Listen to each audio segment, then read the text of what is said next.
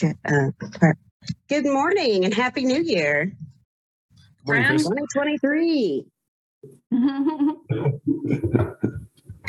Whole new year, maybe marginally better, all of us, right? Can't say whole new because there's not anything wrong with anybody. I get it. I don't know if I'm not feeling brave enough to be hopeful after the last few years. All right, well, we're at 8:30, so let's call this meeting to order. Call the meeting, the Special Alcohol Tax Advisory Committee meeting to order at 8:30. Our first agenda item is a discussion of the staff memo regarding the special alcohol funds. Did everybody have a chance to peruse the memo that Brandon had sent out? And was there any questions or comments that they might have that they want to discuss or have for staff?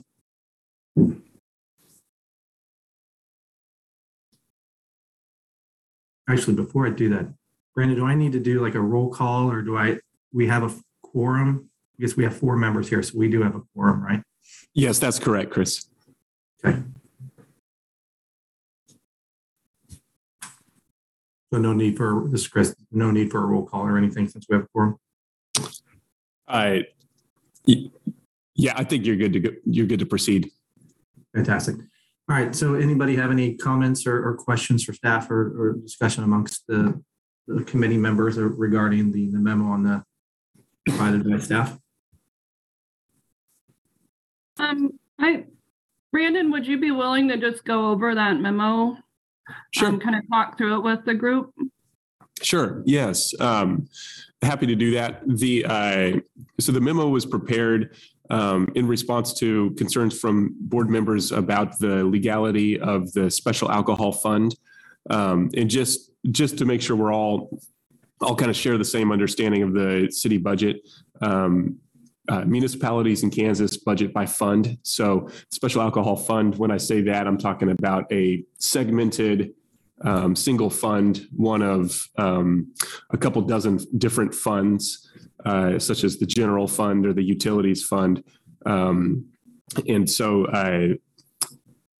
the concern was related to interpretation of city code and specifically the code that addresses the Special Alcohol Fund Advisory Board.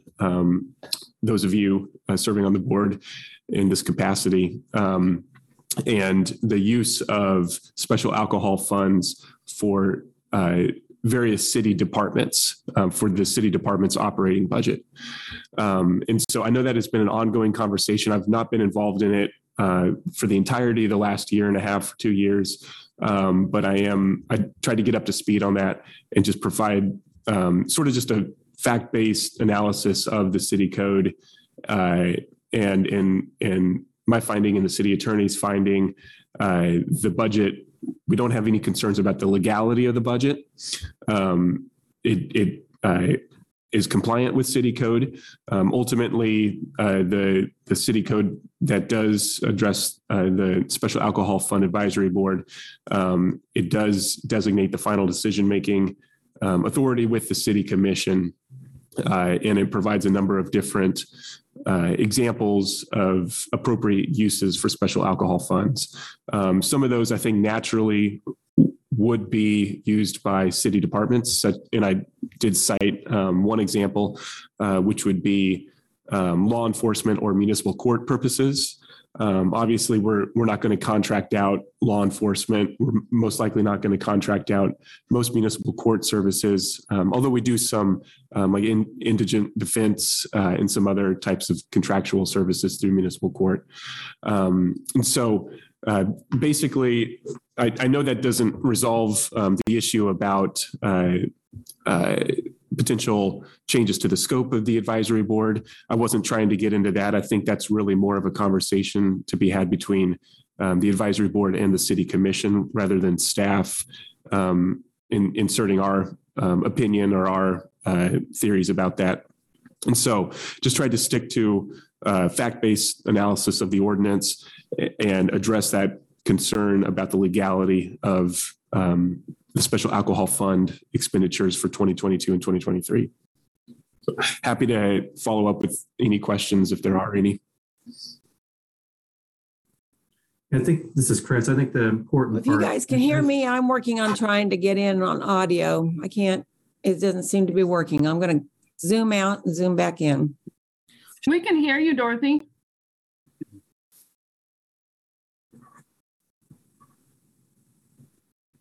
I think this is Chris. The important piece of that I take out of all this is, we never questioned the transitioning to a housing initiative on this, that we were very supportive of the usage of that, is just making sure that that there was a direct connection to what the ordinance said about prevention of drug and alcohol abuse. And the memo, I think, provides a clearer picture of how the city is seeing the usage of those funds. And there is, section 2, I think 2G, where it says all other, and you cited it in your memo, all other activities that the city views as a way to I should probably say it clear, any program that board determines to discourage, prevent, or intervene and address issues related to alcohol and drug abuse, I think is a broad enough spectrum to say that the housing initiatives that the city is doing, this does fall under that. I think it's still always just process and procedure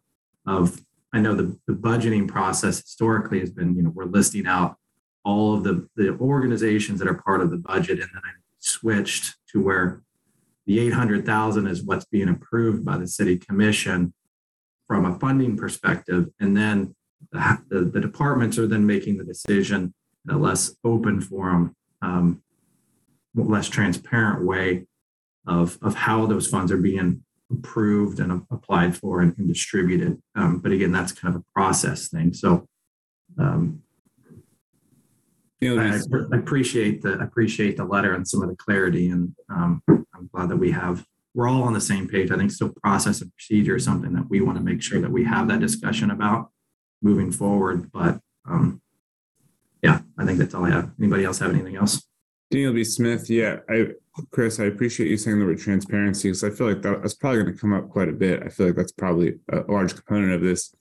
I do feel like, as far as us looking at the actual wording of the ordinance and trying to determine whether the current procedure is living up to that expectation, I know that there's a couple of things being bounced around, one of which is the idea of, I think 30% going specifically to prevention. And I agree with you. As you just said, I think that a lot of what we're seeing here definitely does meet that.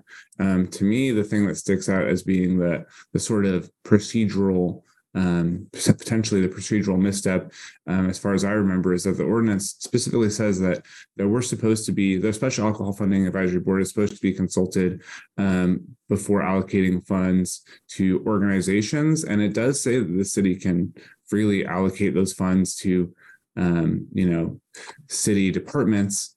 I'm just looking at this memo in front of me, though, and it's listing a bunch of fantastic organizations that are not city departments. And I think that's really what's confusing is, saying that the city can allocate these funds without our input to city departments is one thing, but I think that allocating those funds to a city department to then reallocate to a non-city entity seems like that is, obviously there's, you have to interpret, and there's people whose whole jobs is doing that sort of thing. But to me, it seems like the intention of the ordinance is that, if these funds are going to leave the city and go to an outside organization, then it's expected that we would vet them or hear out their proposals and make sure that is an allocation that we would at least advise. Obviously, we have no actual power to approve anything, but we would give our input and advise that. And all of the organizations that are listed here, I've said this every time we've ever met, all the organizations that are listed here are great, and we probably do approve of them in general. And, who knows, we might have even made a similar recommendation. But it does seem like the ordinance, as it's written specifically, is, my interpretation is that if the funds are going to leave the city and go to an outside organization, then we're supposed to at least have the opportunity to say something, at least give our input, and also honestly have, I think, Mandy's brought up before, have that process for them to apply so that, it's a little bit more equitable as far as who is being heard. Because I mean, if we only ever give funding to the organizations we know about, we're never going to learn about any organizations we don't already know about, and it just creates sort of a sealed ecosystem. So I think that to me, that is the issue, not necessarily the 30%, that part of it, but the idea that the city, it should not be allocating funds to outside organizations. Internally, if the housing initiatives, department internally is going to be doing something with that money, then I think that by all means, the city, by my interpretation, the city is free to do that. But when we're looking at, like the community shelter, which is not a city department, to me, before funding goes to them, that's the juncture at which, we're allowed to throw our 2 cents into the wishing well. So. I joined this group when we apparently became obsolete. And so I think my biggest concern as a citizen is somebody who wants something done, not just about, I want something done to help the homeless, but mostly drug addiction or any kind of abuse. And I'm just wondering how do you give these funds to people, but how is there follow through? Are you seeing what they're doing? Are you seeing if it's making a dent in this problem? That's what I'm really concerned about, that, because if you give them money, you can throw money at lots of things, but that doesn't mean it's going to happen. And I don't know how the city does it with the homeless funds that are going out. And since I wasn't here before, I don't know if we did it too. I don't know if we had a follow through on those who we had recommended to get the grants. I think that's a perfect question, Dorothy. And it really gets to the heart of how this all started. And without getting too far into the history, we were early on, the justification for eliminating our role was that the outcomes that these agencies were reporting, the way we were sort of evaluating their performance, didn't align with the strategic plan goals. So that was one of the pieces of rationale that the city staff used. And that we weren't actually evaluating things in the way at the level that they wanted. So they were saying our level of evaluation wasn't good enough. And then the process has evolved into one with no oversight, no evaluation, no outcomes, no reporting. So I really appreciate that question. Brandon? Yeah, I can address that. We have contracts for services. And so, I think part of this transition has been more of a grant process where the board recommends, essentially what are grants to some of these external agencies to perform the work that they propose should be performed. And a lot of that, I think, in the past was probably based on the missions of those agencies who were proposing those grants, and what we're doing now. And I will say it is common for City of Lawrence or really any municipal government to procure services through contracts, and we have a very robust procurement policy, purchasing policy. And especially as a local government, we are bound by certain requirements for transparency and competitiveness and other considerations for purchasing. So it may not be transparent in the way that the public or the advisory board is discussing it in a public forum and making decisions about it. But our procurement processes do have to meet some pretty stringent expectations for transparency. And so anyway, the contracts that we have with these agencies really are designed for more specific outcomes. And those outcomes really are motivated by some of our key performance indicators that were developed during the strategic planning process. And that is how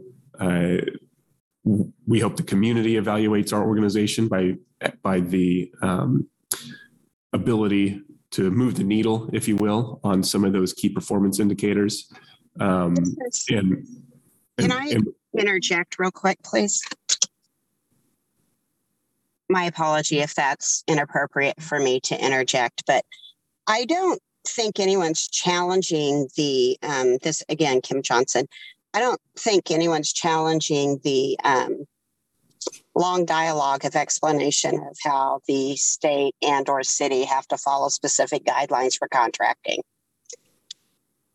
Yeah. I believe that, and you know, sometimes we can get a little winded when we're trying to justify why the city or state do certain things, but no one's challenging that. What we're asking is, and again, I just want to hug Daniel for saying the word transparency. All we're asking for is, Brandon, what are the outcomes, right? You paid a significant amount of money for outcomes. And what are they? Sheltering and case management. Sorry, I'm very sorry again for interrupting. I don't want if you pay for research, then what you get from research in outcomes is you get measurables. And measurables are not refrigerator, oven, stove. They are 29 refrigerators, 14 stoves, 15 microwaves. What are the measurable outcomes? Where is a graph showing the outcomes of the money allocated to an agency to measure? That's what we want. Understood. I used to be a teacher. I'm a retired teacher. Well, actually, I'm still teaching. But anyway, I look at the it's called planning backwards, and you look at what you want to have happen. This is the goal, and then you have all these steps to make it happen. And I guess part of it is, what are the goal to me is what is the goal? I mean, I know the goal would be ideally to have no homeless and get everybody off of drugs, but I'm just wondering that's what I'd like to see here, you know. Does that make sense? And that's what I was trying to explain, is that we have contracts that do spell out service level expectations. So I apologize for the long-winded response. I was just trying to address a number of different concerns that were expressed. So Danny, do you have the contracts you want to? Well, Danny Walters with the Housing Initiatives Division. I was not prepared with the contracts or that information for this meeting, but I can say that the contracts do have measurables in there. There is a report that is due to us on those measurables in February that will be shared out with commission and with the boards. And I will say that something that's a little bit different is, I feel like before there was a lot of dependency on kind of that final annual report that was submitted. But, for instance, in the case of Bert Nash, our staff is doing ride-alongs with Bert Nash. Our staff is in those meetings with Bert Nash. We are walking hand in hand in a partnership with them through the entire thing. We're just not allocating funds and saying, cool, we'll talk to you in February. That's definitely not the approach that we've taken. We're trying to look at this issue and look at what we're doing here holistically and how it impacts the entire system. So again, I apologize. I came prepared with the ARP information. I didn't pull the contracts for this meeting, but yes, I can assure you there are measurables. There are, definite focus on what we are getting for the funding. And So with I that, hope this that is Kim Johnson, and thank you for that extra iteration. What date is this report due to you? If I remember right, I believe it is February 15th. Okay. Is the date. And is this the final report, or is this the initial report for you to review, ask questions, and then them to go back and fill in any details? It definitely can function in both capacities. It's their final report. Have you received a report to date, or is this the first report that you'll be receiving? This will be the first report that we're receiving. Okay. So it'll be the report that you can review and absolutely. Yeah. Sorry, I'm in research 25 years. And so that's why I have the research hat on in this equation. Yeah. And then the ride-alongs and all of this additional information that you just stated. Again, no one's challenging that these things are happening. I think that this is the first time we've heard about ride-alongs, right? So we just, as the advisory committee, we're just trying to benefit the community equally as much as you guys are. We're just trying to do it with the lens of transparency. Daniel B. Smith, I also wanted to, going back to the discussion of process, obviously as transparency, but just the process and honestly for me, and I feel like a lot of us in these discussions previously, we've talked about just us as advisory board members, just trying to fulfill our duties that we signed up for. And I think one of the things, and again, I'm very much not a lawyer, but one of the things reading over, talking about the city's ability to allocate funds, I totally agree with Brandon, what you were saying earlier, that the city is within, is able to do that as it wishes.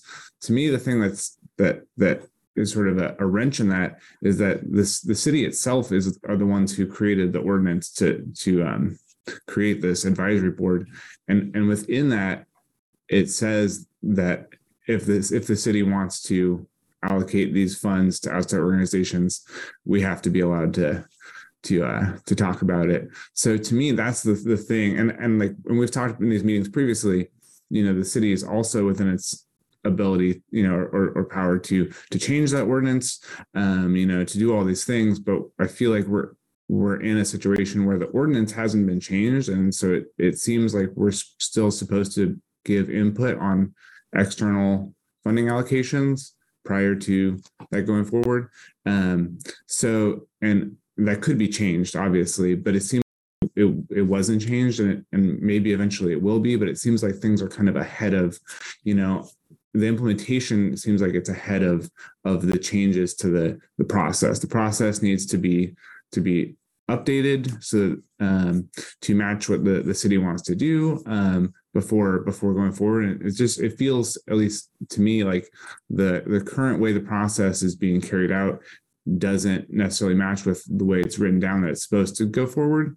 And again, that could change, but it seems like things have kind of hastily been, we're already on to the new process before actually changing the written word of how it's supposed to be. And honestly, I brought this up before, that, all of us are here voluntarily. This isn't a monthly meeting. It's only, it's not super frequent, but, I don't know how long it's been that we've been meeting since we actually gave any advice to the city commission on how to allocate these funds. So we've talked about the process and allocation of funds a lot, but as far as actually doing the thing that we were asked to do, we haven't done much of it in quite a long time. And it's been, and honestly, it's been a long time since we've, started asking questions that we even gotten any answers as to why. I think that if we were given an opportunity to give input on the process, as the ordinance sort of implies we should, it's possible we would have just recommended the exact same course of action that the city's taken. I don't think that there's actually much all the organizations that are receiving funding are organizations that we believe in, and I totally agree. They all make huge impacts in, especially even specifically in this area around housing. So it just, to me, that the lingering question is if we are on the same page as far as the impacts these organizations have, and would likely have recommended at least a similar level of funding, if not, the exact same course of action that the city's taken, then it seems like, there's really no reason why we couldn't have just been asked to give input, especially since our input can always just be ignored completely. So it just seems kind of silly that we're just being skipped over for no reason, even though we have no actual power. So on a lot of really important points with the timeline and our role and the history. So, I joined this group in March of 2021. And so I know from at least back until then to that date, we haven't done any grant making. We reviewed the RFP and the report and all that. But Brandon, you are inheriting, I think that really this started about May of 2021, where the board has really just been kind of jerked around. And I agree with Dan that I'm not sure that we would even be at this place right now if, since this was announced in August, when those budget conversations went public. Well, I guess in July too, there's a commission meeting, but when we started talking about that 2022 budget, this board started getting excuse after excuse and promise and this statement and this accusation nonstop. And every meeting was, well, we don't know. And this is all stuff that you're inheriting that you weren't part of. So I hope you don't get too frustrated with us coming at you with a year and a half's worth of our own frustrations that you weren't here for. And to go back to the reporting thing, one of the first accusations that we received was that our reports didn't align with the strategic plan, the reports that we had, the outcomes that we had the agencies report on. Those were written before the strategic plan came out. And I can't imagine that the city manager didn't understand that, So it really felt like we were being thrown under the bus as an underperforming board. That felt very strategic. And so it just really set the tone from the beginning of mistrust, So we have the timeline, and we have all of this history here that has brought us to this point. And it is, I don't want to dismiss it. I do feel like we need to answer these questions, but I do just want to acknowledge that for your sake, that we do know that you weren't here for that. And a big piece of it this whole time, and correct me if I'm wrong, because my memory isn't great, but like I said in my email to you, Brandon, I believe that was the very first time that we were able to get the city to say homelessness direct services is in alignment with the use of the alcohol tax funds. It is alcohol and drug abuse prevention and treatment. And we can't say that for the city. I can't give you that language. I can't give the city manager that language to say back to us so we can say, okay, then we've done our job. I need the city to say that to us. And why is that hard? Why didn't that happen? I mean, you could have set it for the DECA funds, the $600,000 that went to DECA. That could have been alcohol tax money. And just say, that literally is alcohol and drug abuse treatment for people who need housing. It's a perfect alignment, but we can't serve that to the city on a silver platter. The city, we just wanted the city from the beginning to come to us with honesty and transparency. And we just kept being told that we weren't doing our job and being gaslit, So that's how we kind of got to this point. This is Chris. I think everybody's had an opportunity to speak. Tim, is there anything that you would any comments or questions for staff as it relates to the memo? I think it's been pretty well laid out. So no, I don't have any comment right now. Perfect. The only question I have, and Brandon, is the spreadsheet that staff had put together, I didn't see that in the document or the packet of information as part of the agenda. Is that something that we can make public? Is that appropriate to do? Yes. Okay.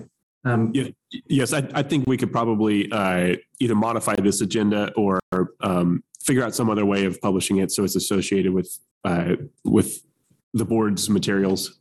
Okay, because you do mention it in the memo, so I think it's yes, the spending that it's a value to see kind of how we have spent it to date. Yes. The one question I had as it relates to it is it appropriate if we can pull that up on the screen? Is that appropriate to do at this point? I can pull it up. Yes. Okay. Sorry to put you on the spot like that. No, that's just fine.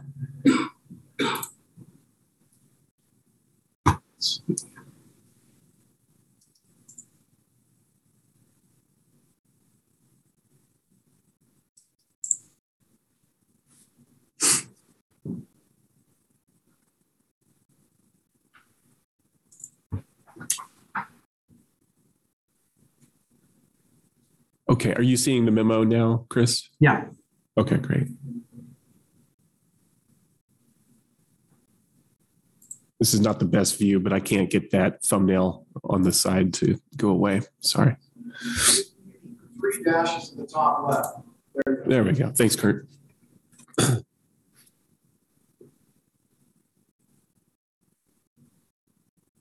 What I was hoping to see is that the spreadsheet that you would. Oh, the spreadsheet. I'm sorry. Okay. Give me just a moment.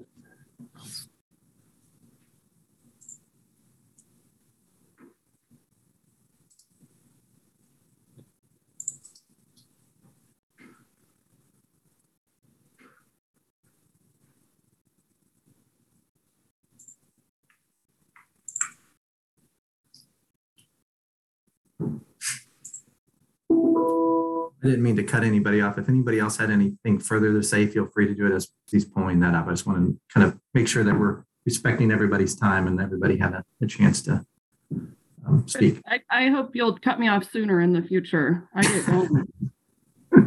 Okay, Chris, can you see the spreadsheet now? Yep, I can. Is everybody else? Okay. Everybody can see that? I just wanted to make sure that as we've talked about this, we've mentioned Bert Nash receiving funding, and just wanted to make sure this is something that everybody's seen. The question I have is that we've got a good breakdown of the project totals here, 554 and what's encumbered, and I get that. At the top, we have total expended, but it's not matching what the project totals are. So is it fair to say that the difference between these two is what was been utilized for internally in cities, part of the city budget or city staff time to manage these contracts and do the ride-alongs and manage the contracts? This is Danny Walters. I apologize. That appears to be a math error on my part. I originally thought that more money had been spent for the support site and winter emergency shelter, and I fixed it in the body of it, but it did not carry up. It wasn't an automatic fill, but the amount moving forward is the correct amount. Gotcha. And the amount spent, that 554,324, is the correct amount. None of these particular funds went to administering these programs. So, okay. And the budget allocation for next year is, as the memo mentioned, was $843,000. Has staff come to a contractual agreements with, they say, these same organizations related to utilization of those funds? That is something that we are currently working through. We are taking a very strong look at those agreements and what those performance measures and metrics are that we need to see to see how we're moving the needle in this space. So that is still something that we are working through. And yeah, Chris, I might jump in just real quick, and if that's okay, and just add to Danny's comments.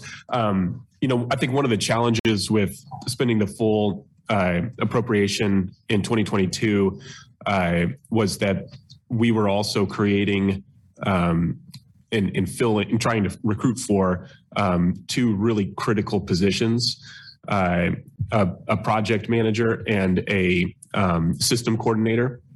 And so that was in response to the KU CPPR study that identified a number of different needs of capacity development in the continuum of care here locally in Douglas County. And so those positions, I think we onboarded Cicely and Jen in late May, June timeframe. Danny, correct me if I'm way off on that, but that's generally correct.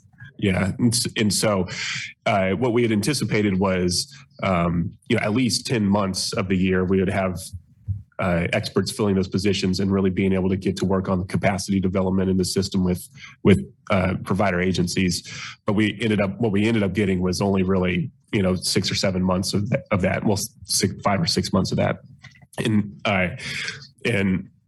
like Danny said, we did go out to market to try to get providers under contract to run sheltering and support site operations, and we're unsuccessful getting responsive proposals for that, which I think is just yet another indication that there's a lot of additional capacity development that is needed within our providers here locally.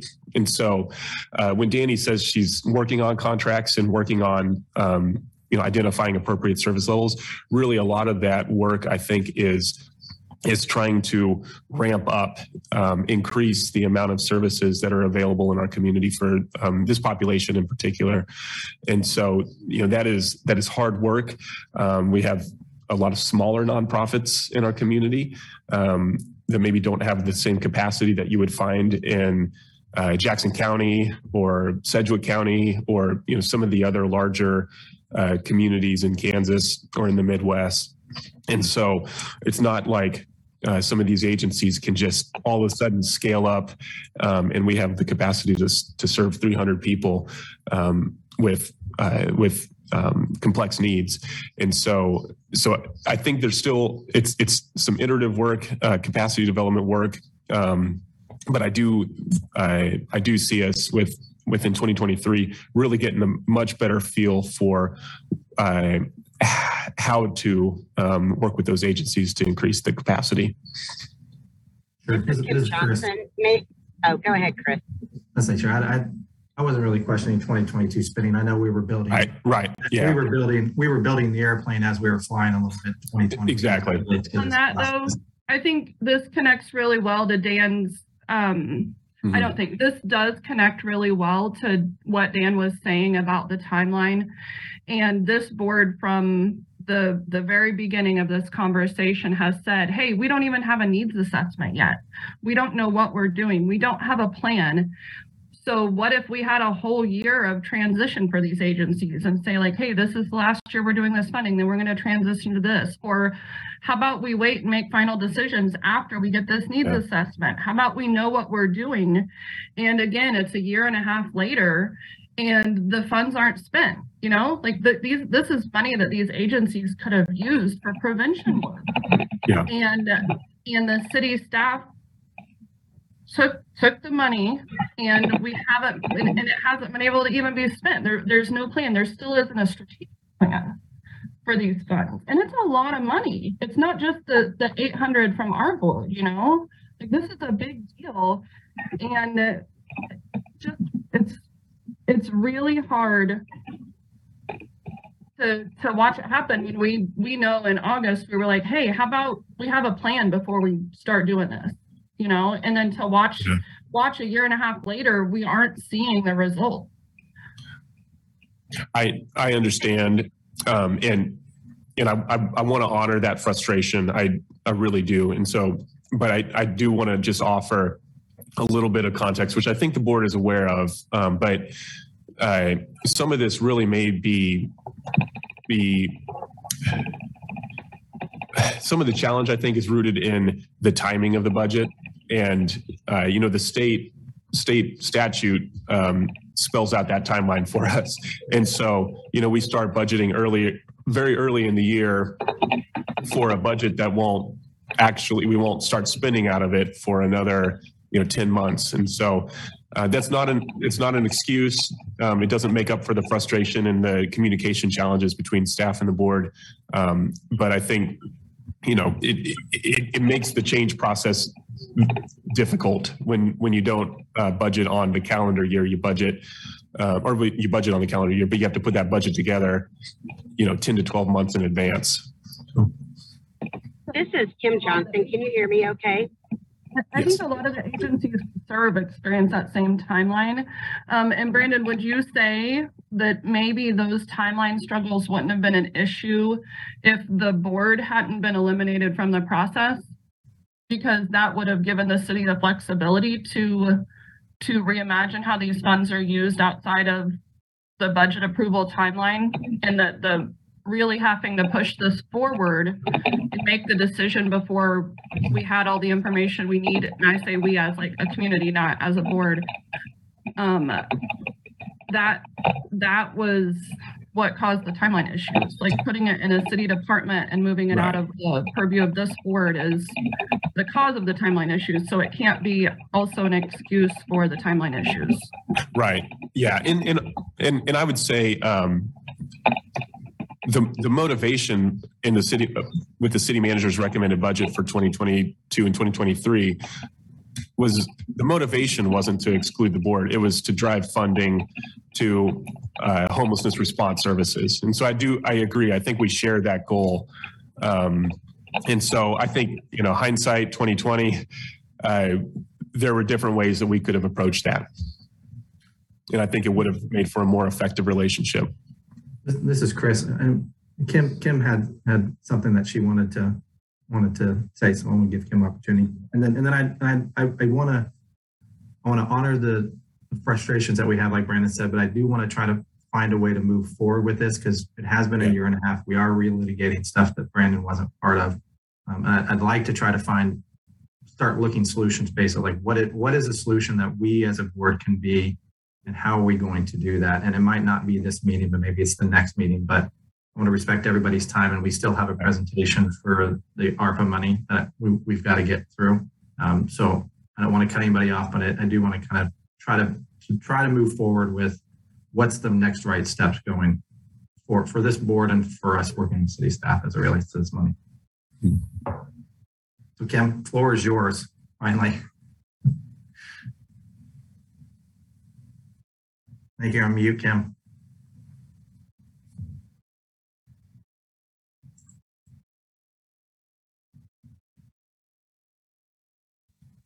Can you hear me? Yes. Okay. Number one, that's exactly what I was trying to say, how ironic. But number one is I think, Brandon, clearly thank you. But the difference is with what I think everyone's trying to say is you guys work for the community. You work for the city. We work in the city. And that's why we're trying to share our lens. Number two is during our meeting today, are we going to discuss that balance and how it should be allocated?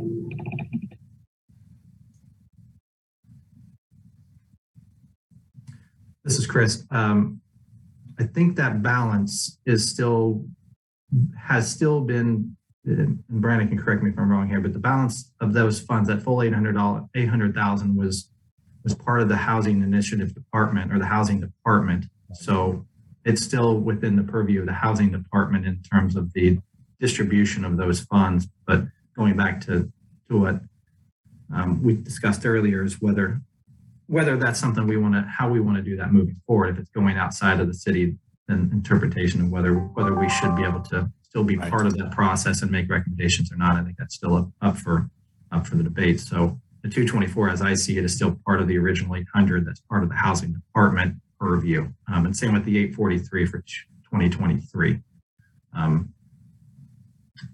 Right. I agree. Sorry, I have one other question as it relates to this, but. Well, this is Kim Johnson. Brandon, can you confirm or not that that money is going to set in housing the overage? And if it is going to set in housing, why?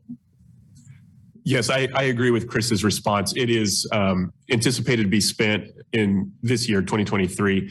And really, I think a lot of it we were hoping to already have spent. We're laying the groundwork for spending that. It was just a matter of timing. And so, but I think I offered in the last meeting, and the offer still stands. And I think we'll probably just try to do this proactively. But as we develop additional contracts and are able to advance spending plans for these funds, we will share those. We're happy to share those with the board. So I know that's not the process that the ordinance calls for, but we're happy to share those with the board. My question this is Chris, my other question I had as it relates to the spending of this, Lawrence Community Shelter had been historically paid out of the general fund, if I'm correct. And I know this is just a second half payment. So is the anticipation moving forward that the Lawrence Community Shelter allocation that's approved by the board would be spent out of the special alcohol tax, 843,000 moving forward, and its full capacity, not necessarily the second half allocation? Right. Yeah. Great question, Chris. I think really that is going to come down to City Commission direction and what their goals are for the budget. Part of the challenge that we were facing the last 2 years is we knew we needed to, and we knew there was a policy expectation to increase, substantially increase funding and services for homelessness response, but at the same time maintain a flat mill levy, which is one of the primary sources of the general fund. And so part of the reason for using special alcohol funds was a result of looking at the full picture of the budget and trying to identify what funds would be legally and appropriately used for homelessness response. So I can't speak specifically about what will happen through the 2024 budget. The City Commission has a number of different options that they can consider and choose from. And I know that they're going to want to hear probably the advisory board and the community's input as they review those options. So I think that's a little bit pie in the sky that they'd want to hear the opinion of the advisory board. But thanks for bringing up that LCS money, Chris. So help me understand this, Brandon. So once any money in the housing department, that budget, that spending, the only time the commission touches that is in the annual budget approval, right? Like after that, the housing department doesn't have to go back to the commission for approval on any spending. That's not accurate. Actually, the contracts do go back to the City Commission, and the City Commission actually every week, one of the first actions on their agenda is the approval of claims. Claims being money that we've committed for purchase of goods and services. And so, but specifically, the Lawrence Community Shelter contract has been discussed on a couple of occasions by the City Commission here in the last year. So they're watching that contract in particular, as well as I believe the Bert Nash contract has also been on there. Okay, cool. That's kind of hard for me to understand because I feel like when I was trying to follow that ARPA money, it said that the housing department budget their spending doesn't have to go through commission. But so the contracts would be separate. So thinking about the LCS money, that's contracted, that's a whole separate thing. So moving it to this, what are the repercussions of moving money to this part of the budget, the alcohol tax funds? I'm not sure of repercussions. I guess what we were trying to accomplish through the budget was to increase funding for homelessness response services while also maintaining a flat mill levy. And so that, it helped accomplish that result.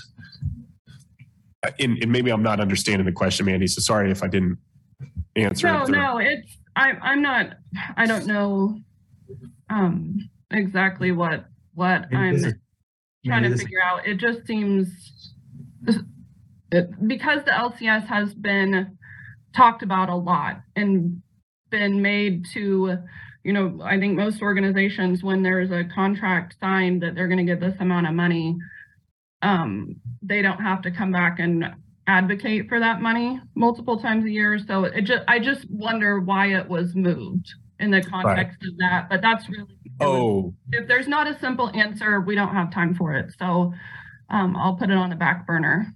Well, actually, I think I probably can respond directly to that. Originally, earlier in 2022, the Housing Initiatives team did bring the full contract to the City Commission, and the City Commission actually, they had quite a bit of discussion, and they decided to only authorize, I believe, 50% of the contract, and then LCS would have to come back mid-year and have another discussion with the City Commission before they would authorize the second half of that contract. And that did occur. I think the first discussion was last spring. Second discussion was later in the summer. Right. Yeah. So sorry, that was off track. Anybody else have any further questions that relates to the spreadsheet here that shows the spending? If not, I know we don't have an approval or anything like that, but I would just ask that, let's add this as part of the agenda, or however we can make this public. Just make sure, as Danny mentioned, maybe update that top line to ensure that we've got the right number on there before we publish that. I do actually have a question, and it might be a big question, and I realize that time is an issue, but and Mandy kind of referenced this earlier, but I am curious, looking at this, for folks who have been around long enough that they were on a part of the group when we were actually making recommendations. I am curious how this compares to those previous budgets, especially both in the organizations that are being funded, but then also just the amount spent, because it does seem like the amount out of what was allocated here, there's a pretty big gap in the actual spending, which, to me, some of that's normal, is always going to happen. But I do also feel like, when a process is followed more smoothly and people are given, sort of, sometimes when you drop money in someone's lap, they don't necessarily have a perfect way to spend it. And so to me, that goes to the question of process. And I'm wondering if in years prior, when folks were submitting RFPs and having, advisory board input prior to the funding allocation, I'm just curious if more of the allocated funding was actually, like, a higher percentage was spent in those years. Because I do. Everybody on this board agrees that housing and homelessness are serious issues, and so for me, outside of our specific purview of giving recommendations, when I see a gap in the money that's allocated versus the money that's spent, to me that just is worrying, because that's money that could actively have helped people that is just that didn't get put into supplies or programs or whatever was originally the concept for how to help those people. So I am curious if anybody knows or can pull up or has experience, folks who've been around longer than I have, just about the percentage of funds utilized in this budget where it was, sort of just allocated by the city versus in the past when there was a more thorough process. This is Chris, I might have longest tenure because I think Tim might have dropped off. I think he was on it longer than I have, but the one period I have, I think we spent 100% of the allocation is my recollection from in 2020. Great, Yeah, I thank you. can't imagine even going back to the Social Service Advisory Board that there's ever been carryover funds.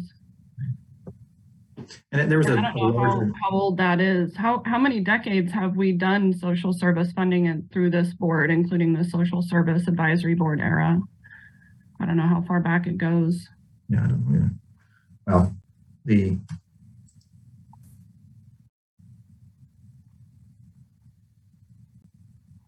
This is Kim Johnson.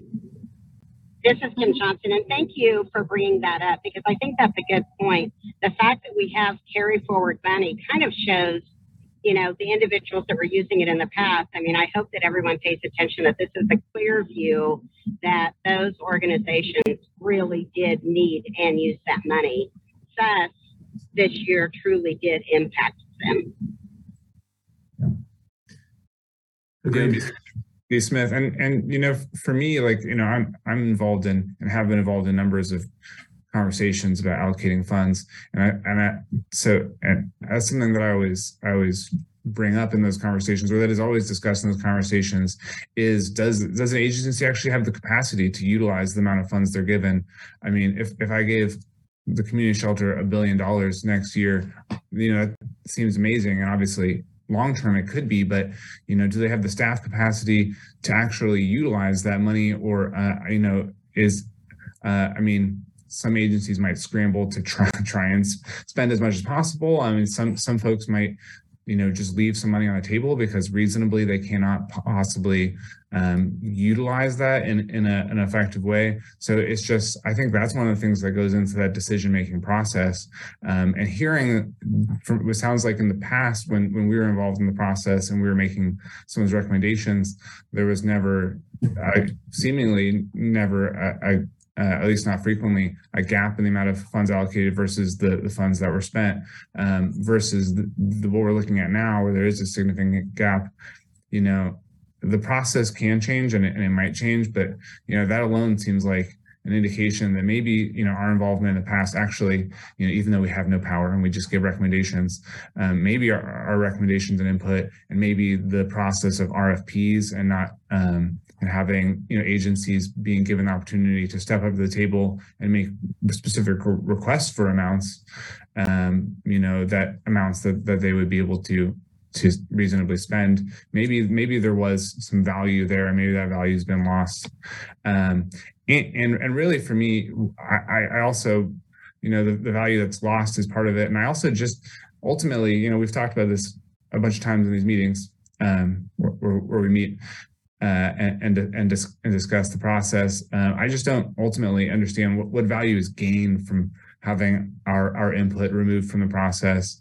The lack of transparency is definitely an issue. And I feel like every time we ever talk about these things, I always try and draw a distinction between having an issue with the process and lack of transparency and all those things and the actual outcomes. You know, these organizations are great, and you know, funding them, it does make sense. But, you know, having a lack of transparency there and having us not have an opportunity to give our input, I don't really see what that's adding to the process. You know, none of us are getting, I realize, you know, staff time is a real concern. And, you know, I always, you know, thank staff for being here. And I know Kurt's over there handling all the tech stuff, but, you know, we volunteer our time to do this. And so I don't really see what the city is gaining from not allowing us to just, you know, have at least a modicum of input in the process. And the lack of transparency around this and some of the other decisions that have been going on regarding housing. You know, a lot of these funds in the budget went to the camp, which you know, I think is a necessary effort. But there's been a lot of stuff that's gone on with the camp that I personally, I don't think most people in the community understand why they happened, who made the decisions. And so that lack of transparency, on top of my concerns about the process, I am also concerned about some of the outcomes. Some of the outcomes do not seem like they've necessarily unfolded in a very you know, a very clean way. Things got a little bit messy, and I wonder if some more input and some more transparency could potentially be beneficial there. And I also I have to say that, us as random residents of Lawrence, and also folks with a lot of experience in nonprofits and social services, I think our input is definitely, the city seems like it's very interested in hearing from folks who live here.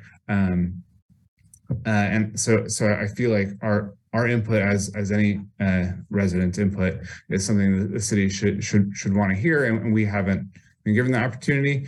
And simultaneous to that, I know that yesterday the city had a listening session with landlords that were specifically invited to come in and give their input on potential new efforts to reduce housing discrimination.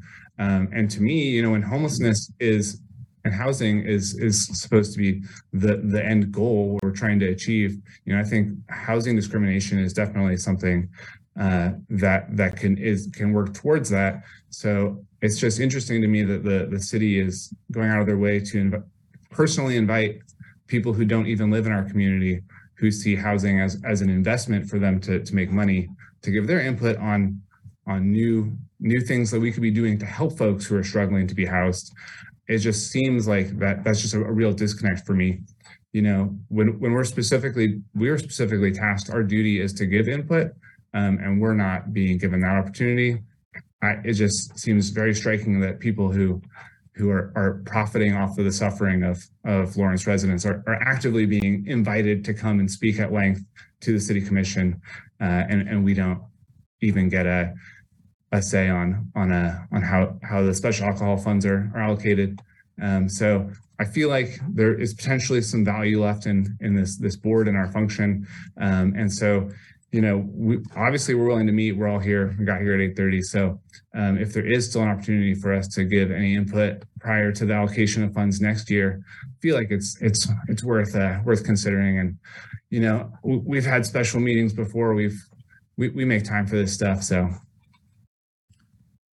it's now 9:32. I want to respect everybody's time, but we have to move on from this topic. We either need to move the next agenda item to another board meeting, or we need to have a quick presentation on the ARPA money. I'd rather go ahead and get the presentation on the ARPA money instead of doing a second meeting on that. So unless anybody has any objection, can we stay maybe another 15 minutes or so to finish out the rest of this agenda? Yeah, I don't have any objection. I want to thank Dan for his comments. I agree with him completely. And I think one of the really important issues that we need to address, and it's not happening in this meeting, we don't have the time, is getting back to how does the city justify bypassing this board? I don't know how the mechanics work with having a statute. So I want this on another agenda item for a special meeting or something. Right. Well, I have a proposal that we'll talk about in the new business section of this agenda. We can maybe discuss that. So I'd like to move on and give Danny the floor. Thank you everybody for the comments, and Brandon and staff for comments, but I'd like to give the floor to Danny for the presentation of the federal ARPA funds, and just, I guess, an update on the City Commission's ARPA funds. Thank you. I can actually make this not long, so and we're happy to also tie this on to the agenda packet. So can you all see my screen there? Okay, great. This is just kind of an outline of the projects that the City Commission went ahead and told us we could explore and move forward on. So the first line item is looking at two things. It's kind of looking at where some of those gaps were in funding that was awarded through the Affordable Housing Advisory Board, and where some of the applications fell in. So the first few that you're seeing here, Flint Hills, Wheatland, Those are actually low-income housing tax credit projects that were funded through the state that also received a smaller allocation from AHAB, but we were able to make up the gap here. And this is Leah Roslin's territory, so I'm gonna, hopefully there's not too deep of questions on these, but Success by Six and Centro Hispano had an application that they put in for a doula program, and that's included on here. And then Tenants to Homeowners had received some funding from the county ARP money to purchase land for affordable housing. And this $1 million will help with the development on that land. I think somebody earlier alluded to the DECA project. That was included on here. Same with the Burt Nash supported and rehabilitative permanent housing. That's one where they are actually still looking for a location for that. So that money is earmarked for that.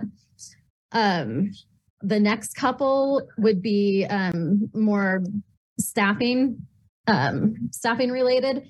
We are interested in contracting with a community engagement specialist to just really be focused on this space of homeless programs and affordable housing and housing initiatives.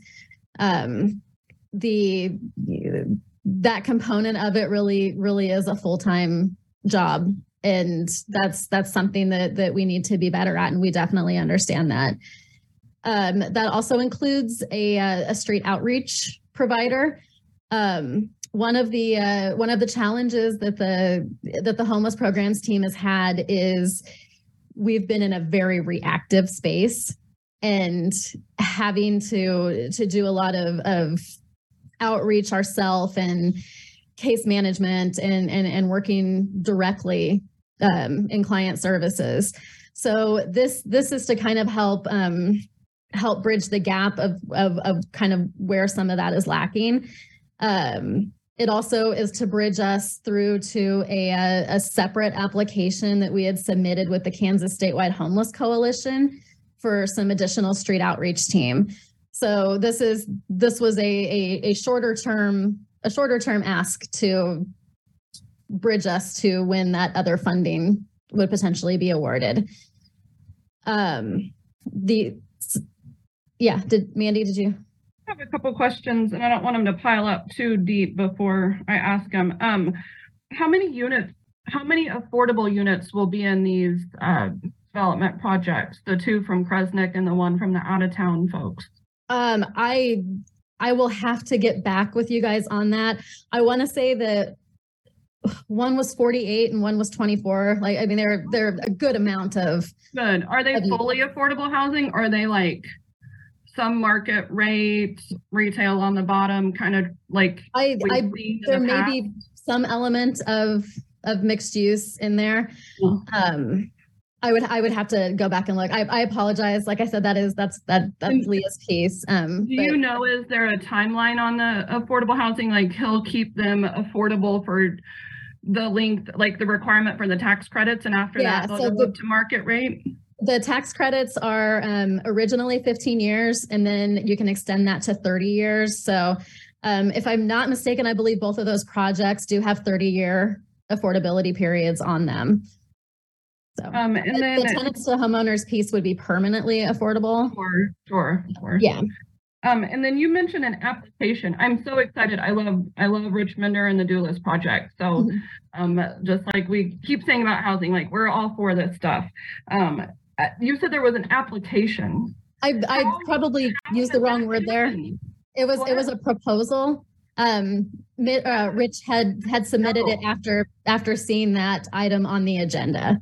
So it was something separate. Okay, so I sort of reached out, like in the board capacity at the same time. We saw like, 8.3 million, 8.4 million, whatever it was, in ARPA, and this board was told early 2022 that if the city received enough state and federal ARPA money to fund the housing initiatives work, that we would be given our 770 back to move forward with. So that was another way that I feel like the staff and commission kind of put us off, like kept giving us hope we get this money back. We just got to wait and see. We got to wait and see.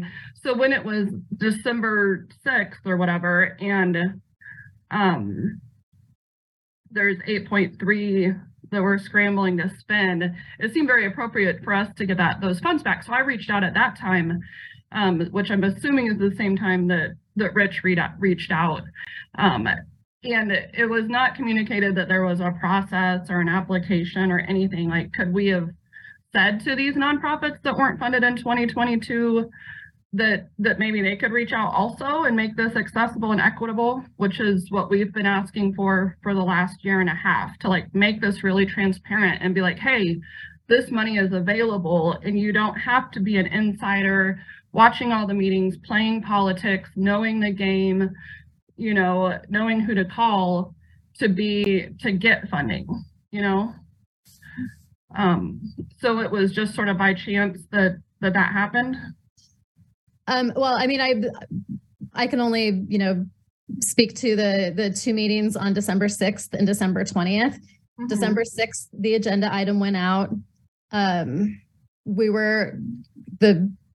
The proposal for Rich's project was submitted as an agenda attachment. Mm-hmm. The city commission on the 6th kind of put a pause on making any decisions. Yeah. And Brandon, you can correct me if I'm wrong, if I'm mistaken here, but I think at that time they didn't commit either way to taking applications or not taking applications, but I think they wanted to give the public the ability to you know, to kind of do what Rich did and submit proposals. And Brandon, do you want to? That's how I remember it as well. Yeah.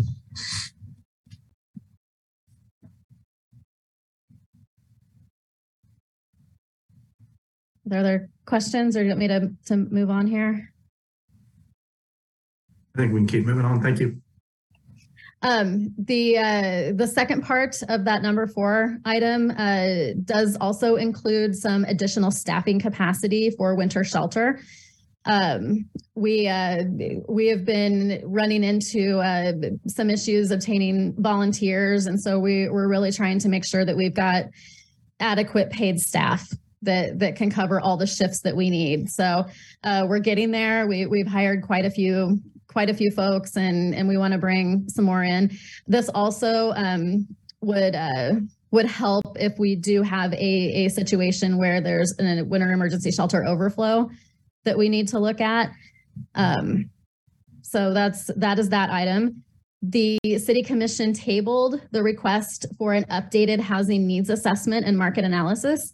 The last one had been done in 2018, and obviously a lot has happened since 2018. So the thought was that it would be a good idea to try to get a handle on where that's changed at this point. And then the last project is one that is still very much something that we are working on, because there is a lot of moving parts and pieces to it.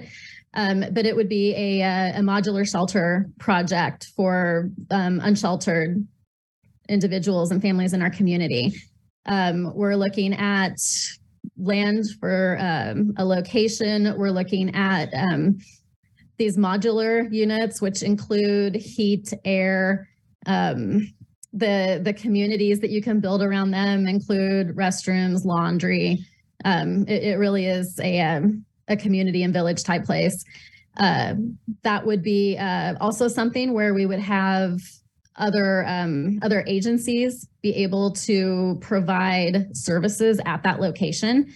So, you know, Heartland Radac, DECA, Bert Nash, like, you know, all of our partners that have a hand in the work with this population. So definitely more to come on that one. That's one that folks are going to see multiple times here as we're, you know, kind of getting through the finer points of what that project looks like. So that is what we're looking at as our medium term solution. We've kind of had to look at things as short term, medium term, and then longer term, obviously being adequate supportive housing for available for all. So there is a 3 to 5 year kind of gap from where we are and when that will be available, that we need to have something to provide. So one more question, Yep. Danny. Community engagement specialist. There was a citywide position on community engagement in the budget for 2022. Was that ever filled? It was, yes. That was filled. This one would be just for the housing and homeless programs. And it's currently filled, that position? The city position, yes. Yeah. Okay. Yeah. And this position would work very closely with our city communications team. But yeah, this would be where their focus is. Thank you. Yeah. I don't have any more questions. You've given us 2 minutes, so if there's no other further questions on this. Danny, appreciate your presentation and thoroughness on this. If anybody has any other questions, we'll move on to new business. All right, hearing none. So I have 2 items for new business, and anybody else can also bring up. First item is the board, the makeup of the board. Currently, we have 1 open position, and it's the United Way liaison. Mandy was filling that United Way liaison position. Do we have, I assume that Mandy's now an at-large member, and that we need to fill the United Way liaison position. Yeah, I can speak to that, Chris. I do believe my replacement will start on Monday. So we can have city staff or somebody reach out to that individual about joining our next meeting. So I think we can fill that by the next meeting. And just to put it out there on the record, because we got such a runaround when Dan left the United Way seat on this board and I took it, and then we acted like Dan had to be reappointed and we couldn't have a quorum and we missed a whole bunch of meetings at the end of last year. I want to just put it out there. I was appointed not in the United Way seat originally.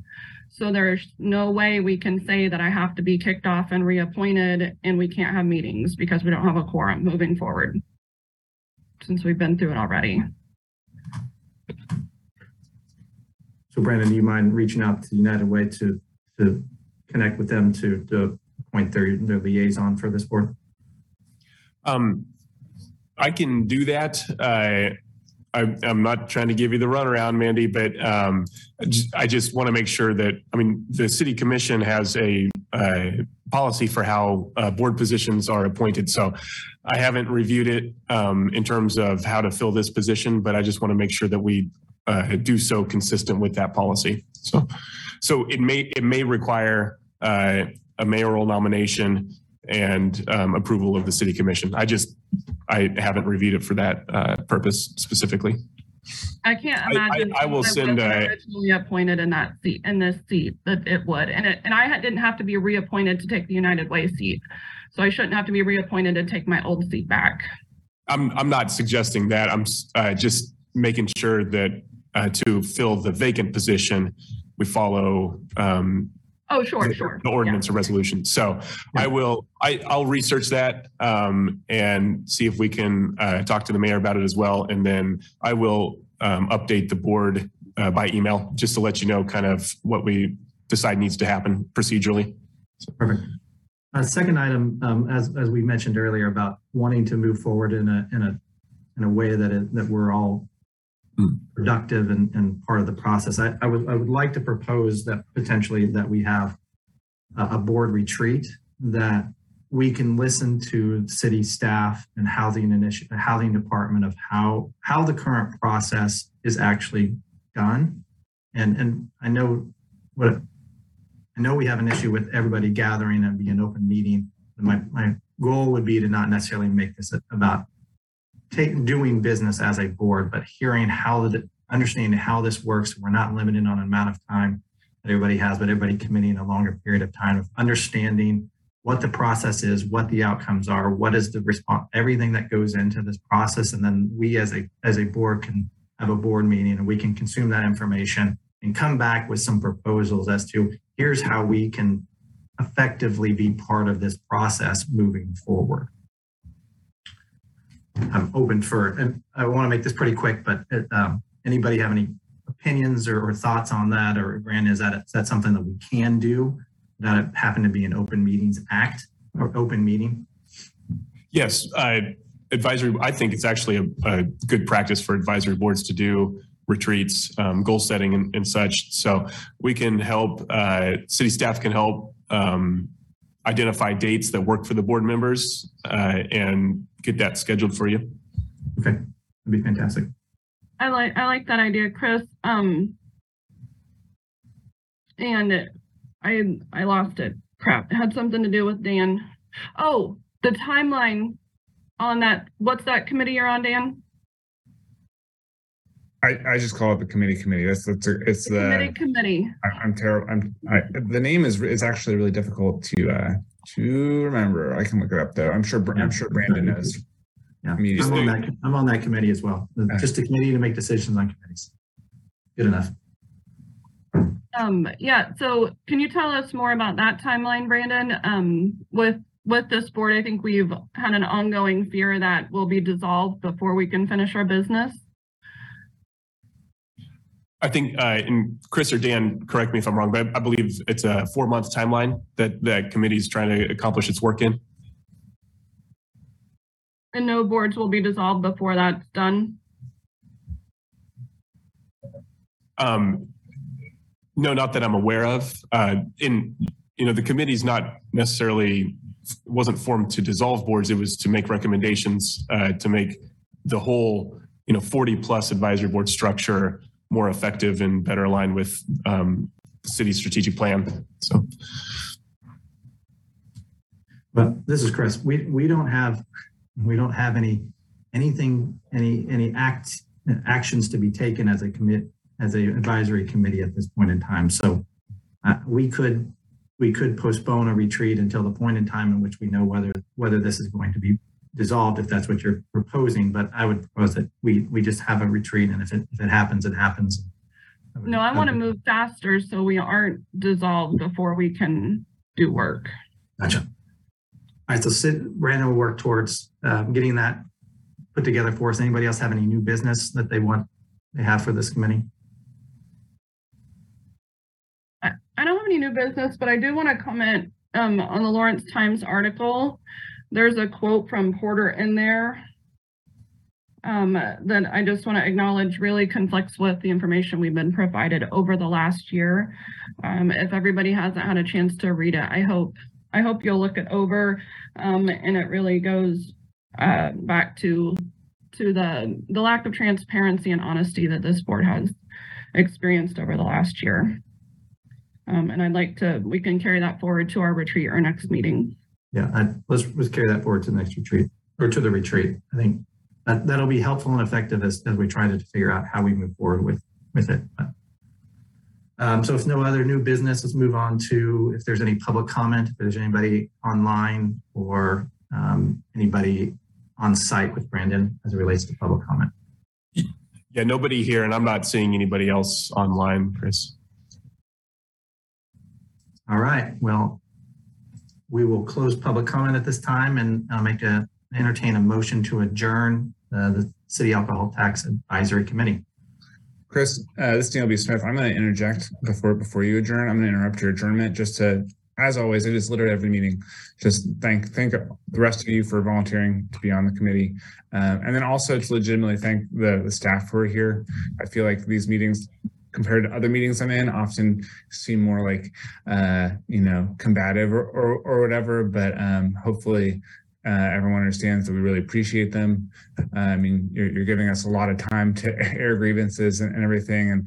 And, our goal, I think the goal of everybody who's involved in this board and the city staff is literally the same goal. We all want to see these positive changes happen. So, if anything that we said, made your day a little bit harder as a city staff person, personally, an apology there, and just know that you're appreciated, and especially Kurt, who's in the back. I know you're there, Kurt. That's all I'll say. But then, I will motion to adjourn if we need one. Great, Dan, thank you. So second that motion. We have a motion, a second to adjourn. We have all in favor? Aye. Aye. All opposed, same sign. Hearing none.